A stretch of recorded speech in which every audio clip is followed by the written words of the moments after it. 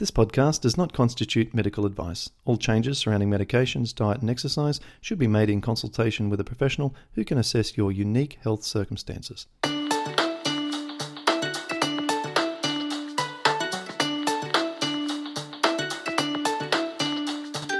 Welcome to the Pattison Program, where you'll learn how to improve your health from the inside out.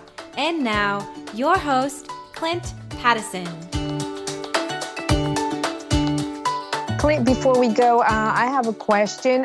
In all these years, have you managed to add lots of foods to your everyday life, or you're still on the same short-listed amounts of foods, choices that we can have? Yeah, thanks for asking. I now eat a ton of different foods compared to the sort of early stages of the Pattison program.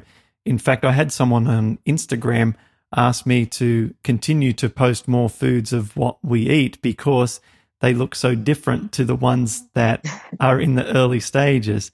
So in our early stages of our plan, of course, we like to keep to the really, really nutrient-dense whole foods, low fat. And then as time goes on, at least in my case, and for people who've been at this for a very long time, you make these discoveries sometimes by accident that, you can actually eat this other food that you've been scared of for years and find that not only does it not have any negative effects, but you feel more satiated, you feel, I guess, more normal, for want of a better word, that you can snack between meals and enjoy a whole bunch of different things. So depending on where you're at, there might be a discovery just around the corner. So just to give you an idea of what we eat, gosh, so Melissa, I'm hopeless at remembering these things, but we have around 7 or 8 different evening meals that we'll rotate through.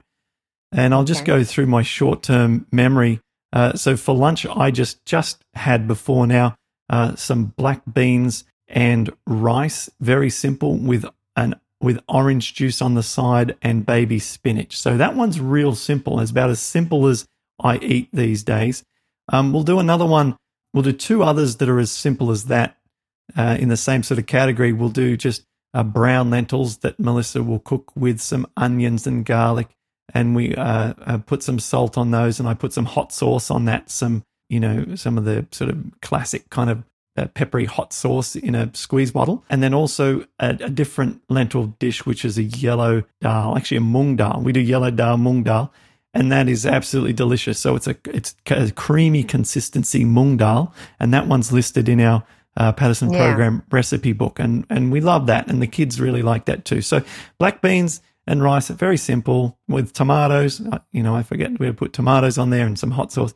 The lentils, garlic and stuff with beans, with rice. And then the yellow dal, and the mung dal. So there's sort of our lentils, beans, legumesy, and rice kind of meals.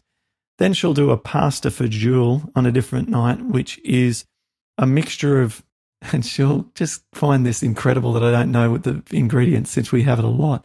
But it's got potatoes, it's got small pasta in there. So it's got like circular rings of pasta like that kids eat. So we got the carbohydrates in the dish, or the pasta and the potatoes, and then there's onion, it's a tomato flavor, and it's a soup. And so it's a soup with carbohydrates like potatoes and the pasta in it. Okay, so, and we love that, and sometimes have some bread with that, like some sourdough bread with that. So that's another meal. The other night we've started doing pizzas again, and we haven't been able to do them in Australia because we haven't had the right pizza bases. But here in the States, there's a brand called Engine 2, which is Rip Esselstyn, part of the, Esselstyn famous family. And his company makes these, and they're exclusive to Whole Foods. And so they're just absolutely delicious bases. And we copped some criticism on Instagram from some people thinking that we were promoting gluten. We don't promote gluten. If you can eat gluten and you want to eat it and you have no reactions to gluten, I don't see in the scientific literature a terrifying outcome of eating gluten. If you're celiac, obviously, but if you're not, then look, show me the science that it's going to actually cause a problem. I read a book called Eat Wheat. John Douillard wrote the book Eat Wheat, all the science behind the improvements that can occur to your microbiome by adding a little bit of a challenging protein to your diet, which is gluten. It's like your immune system develops a bit more strength. Your digestive system also builds a bit more strength. But again, it's like one of these, this is an advanced meal. It's not something that is in the early stage of our program. So on that pizza, the pizza base from Engine 2, I then have, there's an Engine 2 pasta sauce that Melissa spreads over it, which is completely oil-free. And then on top of that, just a whole bunch of different vegetables, including olives, which are high in fat, but no problem. Some artichokes, onion, garlic. I mean, it is just delicious. So that's been a new addition to our family evening meals. She makes a coconut curry. Okay, so no, the coconut milk in that is not, again, part of our first couple of years of our program, but the coconut milk in there contains no added oil, so it's just coconut or coconut milk, and I checked the ingredients that it has no oil in it. And she doesn't use a lot of it, but it's in the recipe. And in that, it's kind of a cauliflowery heavy, kind of vegetable-y heavy that you then put on top of rice. So you're having a coconut sort of flavored, almost like a Thai meal kind of flavor that we have from time to time. Let's see. Oh, just classic spaghetti. So we'll use the Engine 2 pasta sauce and regular pasta. I like the big spaghetti, long things, the long style spaghetti. But sometimes we'll have the spiral type spaghetti. Or pasta. And so we're just doing pasta with a whole bunch of pasta sauce on top. And Melissa puts a little bit, I think, of cilantro just on top of that. But I don't have any, Parmesan cheese or anything, but I find that it's just delicious as it is. We have an air fryer where we do air fried potatoes. So I'll have potatoes on the side with any one of those meals, depending on just how I feel about the meal. If I'm it's black beans and rice or whatever, and I just think, I had that for lunch as well today because it was left over or something. Then I'll have some potatoes as well, and it makes it, just taste better because I love potatoes. Let's see. There are probably a couple that I've left off that I just can't remember.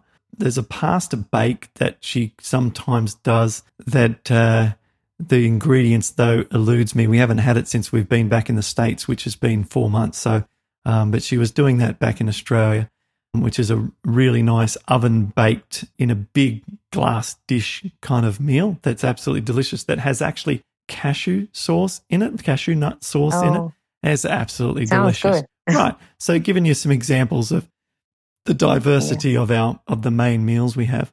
I have oatmeal for breakfast with a glass of orange juice. The oatmeal does not necessarily have to be, it's just sometimes it'll be sort of have some sugar in it, pre-packaged sort of stuff. And other times it's just 100% pure oats, to which I'll add often some honey or a bit of brown sugar or something like that. And that's breakfast. And then the lunch times, sometimes I'll eat out at Mexican restaurants here. There's a place called Tijuana Flats, which is a fast food chain here in Florida.